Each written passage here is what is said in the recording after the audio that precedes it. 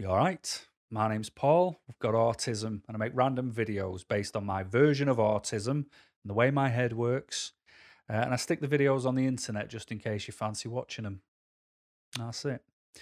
Um, this is the next video of the butterfly effect, which I think is number 4. I think. And I wasn't going to do it this soon, in all honesty, but a strange thing happened, which I wasn't expecting at all. And that was people sent emails going, Paul, you didn't give us an update. Are you all right? You know, like the video you've put up, it's not the same topic.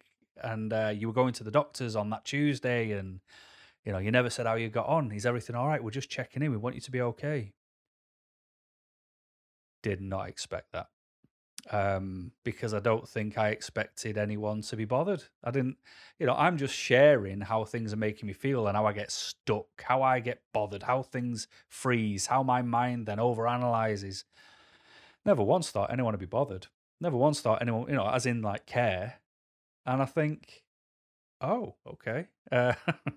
So I don't know how to say thank you properly and make it sound heartfelt or bothered, but just know that it's appreciated. Very appreciated, because I just never had it in my thought process at all that anyone would ever even reach out that way. I didn't think. I don't know. I think that's it. I didn't think. So this is mainly for the people who were interested in my well-being, I think. So if you don't know what I'm on about with the butterfly effect videos, I think it makes sense to watch them before you carry on watching the rest, because there is a lot in them to digest, and I can't wrap it all up in this video.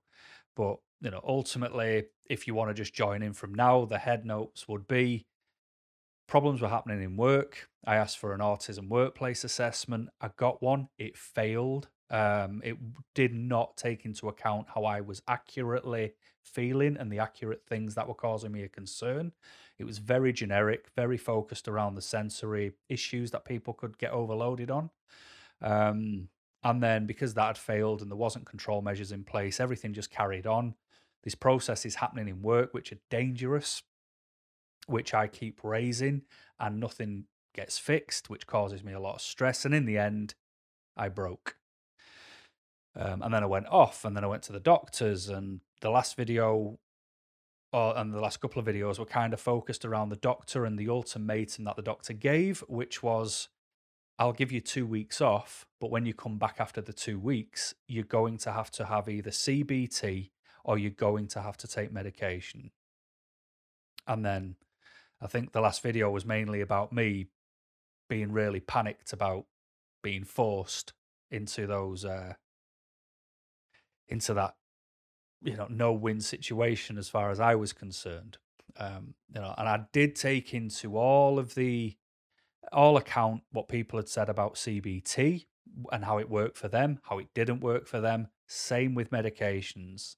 And I know some of you have sent emails very strongly about not taking medication. I have read them. I just haven't had headspace or the time to respond. So just know I have read them.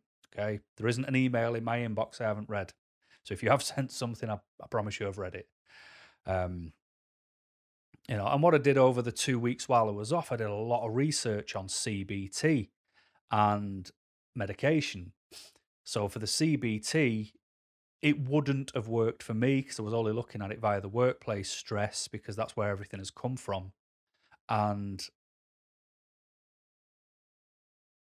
all the control measures that I could gather from all the different companies are what I already do. I've planned my own work for over 10 years. So the correct way to process and plan has already been done. I don't need to worry about that. My problems in work were dangerous. And I'll give you one example so you understand, because I said I'd share all one day. I'm not sure if I will, because it'll be a bit too specific and a bit boring for those who don't know my field, but everyone will be able to appreciate this bit. So when you build a building from scratch, you should have a fire engineer involved in the process. And they should be there for the consultation, the design. They should stay involved throughout the design. They should be on site for the build. They should be making sure that what they have designed to be fire safe and the correct level of fire alarm system, the correct widths of stairwells, the correct placements of emergency lights, the structure, whether it's 30, 60 minutes, 2 hours, um, whether it's got passive control measures like sprinkler systems, anything like that. It's making sure that everything meets today's standard, because when it's brand new, it's got to. And it's making sure through the build that there's no corner cutting, that things are being done to the correct level, making sure that the correct calculations are being done for airflow, for water pressure. Everything is considered. And then at each point, you then sign off documents to say, this is still on track, this is still safe. If you've got a fire fighting lift built in your building, it's making sure it's got that secondary source of power, not just reliant on the building's power, making sure that it's got a second skin around it to make it twice as strong. And firefighters can ultimately control it between floors, and that it actually does meet the standard of a firefighting lift, because it wouldn't be the first time where it starts as a firefighting lift and then through the build, they decide halfway through, well, it's a bit too expensive, we'll just put it as a normal lift now. We'll just have it as a passenger lift, which you can do, depending on your type of build. I'm not getting into the specifics, but, if this was a residential building, chances are it won't need a firefighting lift if it's like, I don't know, 4 floors. But like I say, there's a lot of specifics, not going into them. I'm trying to give you the overriding one of the concerns which really stressed me out. So this fire engineer would stay involved, would be signing off the processes on all the different stages that have to happen. And then at the end, the fire engineer will do a fire risk assessment on the building 9 times out of 10. And they will just ultimately sign it off, saying everything from the consultation and the design is absolutely accurate. These walls do offer 2-hour protection. Those doors do offer 1 hour. The sprinkler system has been tested to work. It will respond under this pressure, and if you've got like a system linked into a fire station, it's making sure that they know that the signal goes through, what the signal represents. Does the fire service need to know anything when they attend? Do we have a key safe box which might have necessary information in? There's loads of stuff to consider, but the person who's been involved from the beginning and involved in the entire build process, involved in every meeting, involved in the actual final say of the building, can then get the pen out, sign that building off as safe, and off we go. But what happened at my place is they come to me to sign the building off. And I've not been involved in the consultation, the design. I've never been to site. I know nothing about it. I don't know what management do. I don't know what plan has been for that building. I don't know if it's registered. I don't know how many staff will be on at different times. I don't know what type of training these staff are going to get. What I'm ultimately saying to you is I know absolutely nothing about it, and they want me to sign it off as safe to be habitable and usable. No. And that happened once.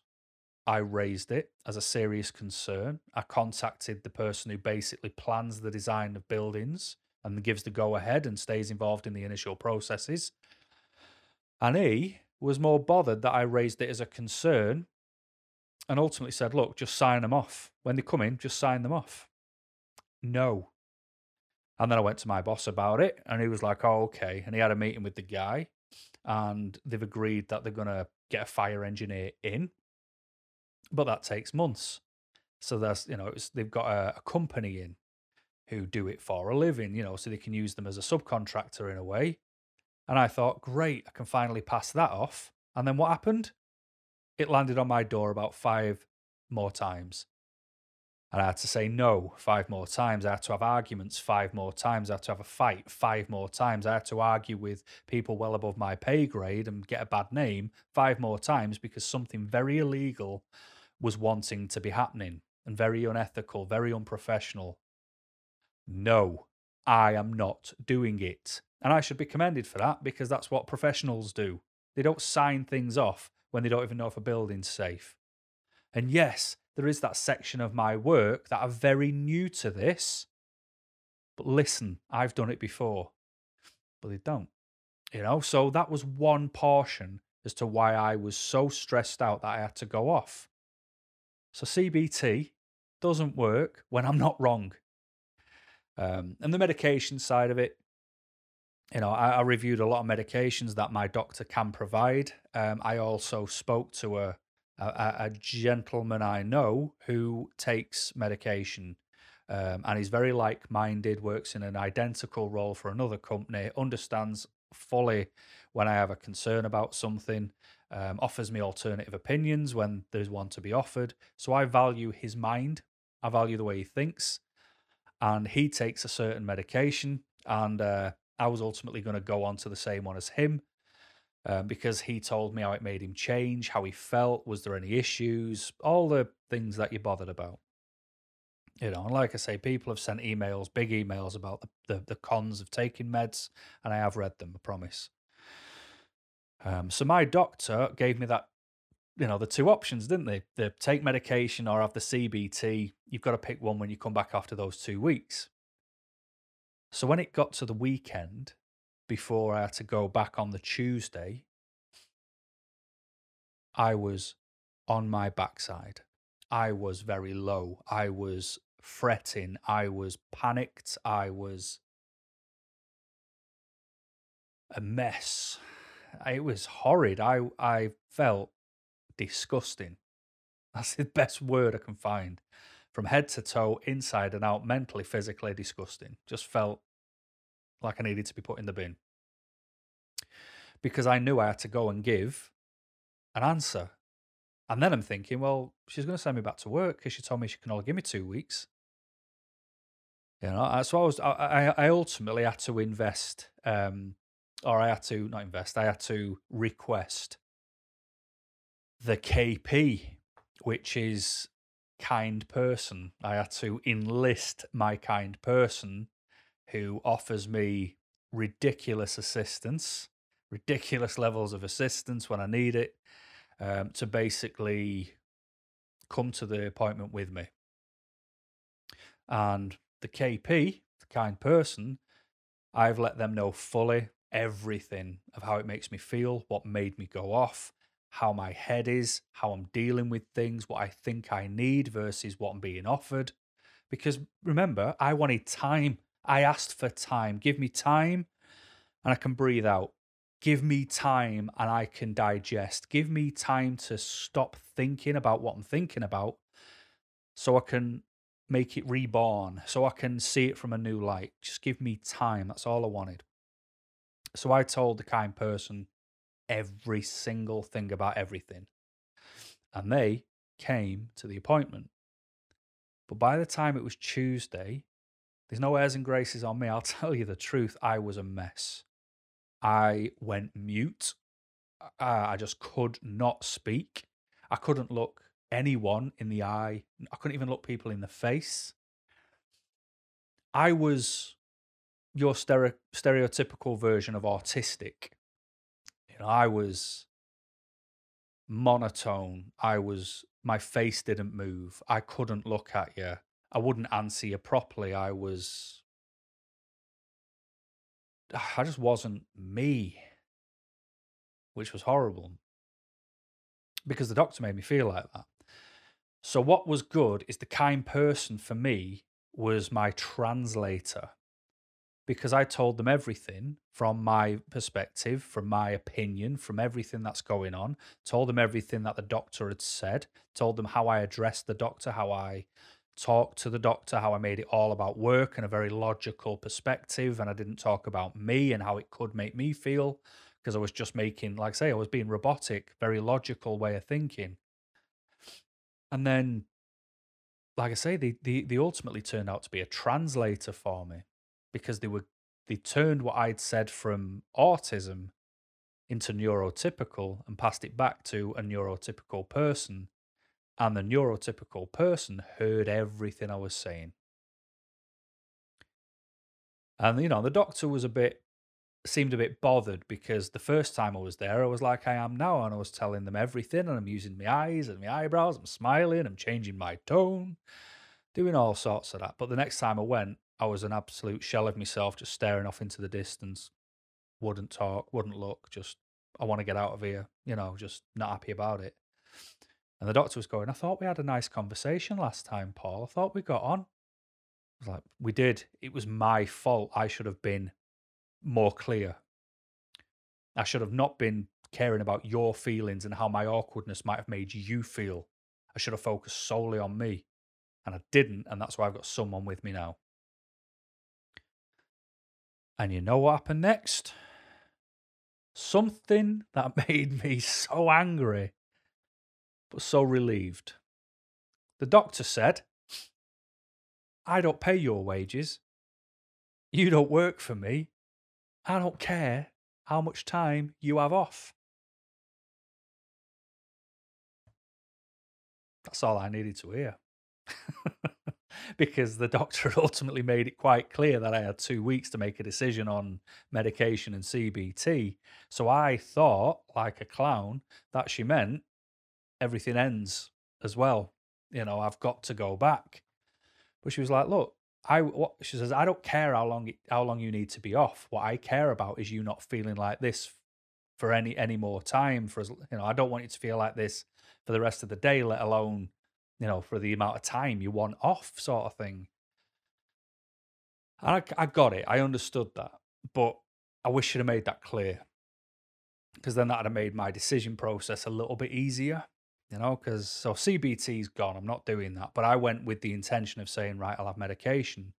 But the doctor basically said, I'll give you as much time as you think you need. But what is it you think you need? I need you to get better. And I said, as I've told you, I need time.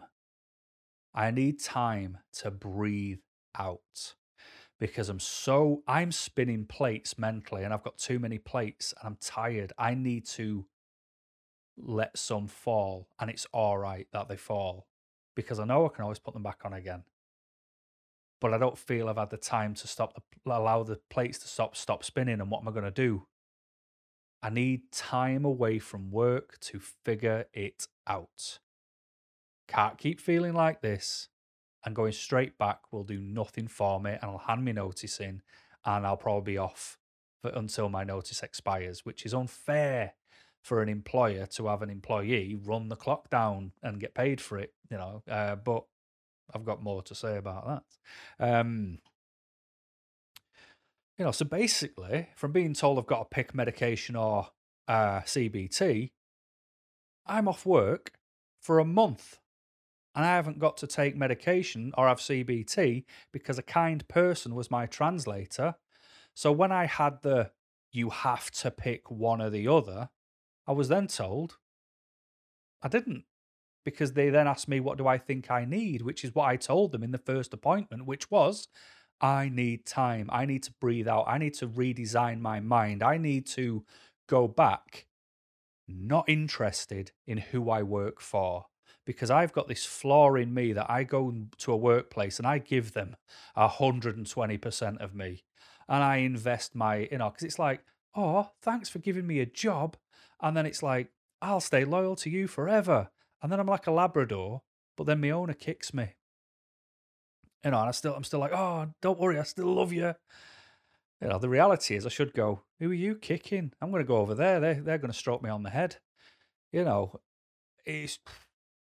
So I told her I need time to detach from who I work for. I need to detach with the relationships I've built with people.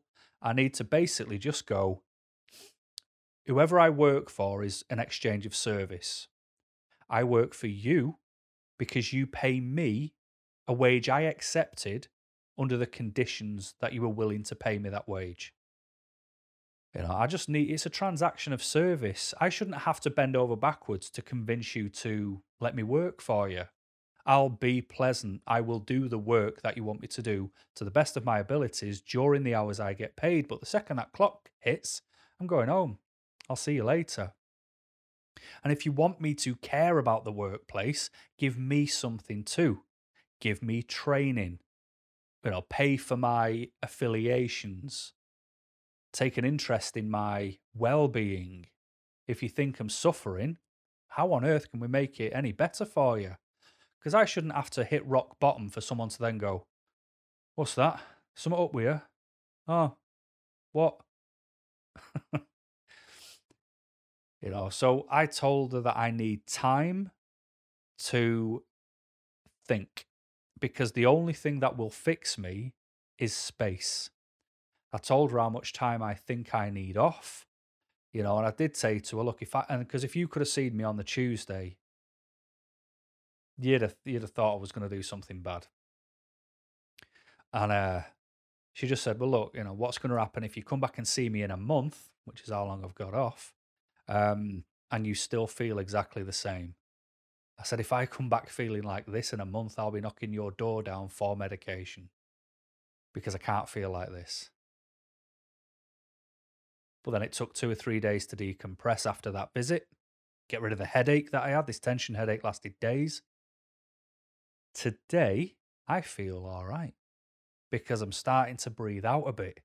And I've started to get in my mind annoyance for who I work for and why they've let me feel like this when I made everyone fully aware of how I feel and fully aware of how it's made me feel. I didn't keep any of this a secret. I didn't keep the things that I found dangerous, unprofessional, illegal to a degree. I didn't let anybody not know. I raised everything, but they chose not to act on it because everyone's busy. Well, that's great, but I can't be around for that. And now I feel a bit calmer and I'm a bit clearer because I've got the time I initially needed. My resilience for the workplace is starting to build. My thought process of, not being so emotionally attached and involved to an employer is really kicked into another gear of I've got to learn how to be robotic again in some instances. Being a robot didn't serve me well in a lot of areas, but it served me well for work. And I just need to get that back. I don't need to think, I'll tell you the thing that makes a job good. It's the people you work with. If they're kind, considerate, nice, understand, or at least they pretend to understand when you're going through oddities, that makes everything. It's not the employer, it's not the company, it's the people you work with. And the people I work with, there's about 10 of us, and I've got time for maybe half of them.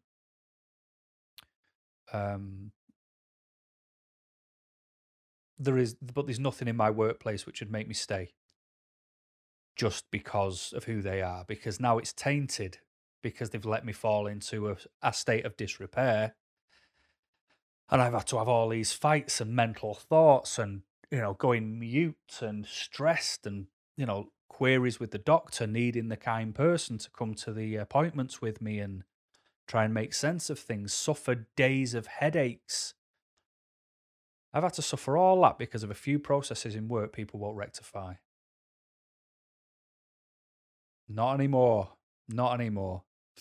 I will get better. I know I'll get better because I'm given what I know I need, which is time. And hopefully after this other month, if anyone from work's watching, too bad. But I'm not going back again. I'm going back in the new year. Because in a new year, that will have been enough time. And I know I won't feel ready in December when I've got to go back to talk about the sick note again. But I'll be better than I was when I went because I'll be on the path. And I know what I need to go back 100%. Not 70%, 100. And I'm now at that stage where I feel all right to apply elsewhere for other work. I've got the mental strength back to have interviews. I've managed to get out of the thing which was making me feel bad, which everything was focused around work and the badness and, oh, this is not how it's meant to be. And now I'm in the camp of, told them, can't do anything more. They either fix it or they don't, but it's not really my problem. because they affected my mental health, and that is far more important than what they do for a living. And if anyone from work's watching and you're bothered by that, I don't care, because you didn't care about me. I'm important too, and that's something I've got to remember. I'll never badmouth anyone if they do good, but I'll never give people praise if they do bad. I'm looking out for me. Tonight, I'm going to have a couple of beers. I'm not on medication, don't worry. And I know some of you don't like me drinking, but I've got to have some joy in this life. And if I have a couple of beers, I'm good. I'm not drinking to excess. I don't do that. I'm not that guy. But I like a couple of beers. You might do something I'm not a fan of, but you know what? We're all allowed an opinion. We're all allowed what makes us put a smile on our chops as well. But tonight it's going to be a couple of beers. Going to get a takeaway. Going to watch some nonsense. And then tomorrow I'm going to get up. And my fight today is, Paul, get on the rower. You set it up. You went on it a couple of times. Then you hit a wall. You've not been on it since. Tomorrow is the start of a new day. Start taking control of you, your life, what you need. Balls to everything else. So for those who wanted an update, there it is. So I hope you because I know for a lot of people this is just talk, but some people have started to get to know me, and you're probably the only ones who stuck in for the entire video. But I'm feeling all right. Okay, so your concern is very, very appreciated, but I'm on cloud 9 compared to how I was. All right, so I do appreciate that you were looking out. I really do. It means a lot. So until next time, thanks for watching. Thanks for caring. And keep smiling.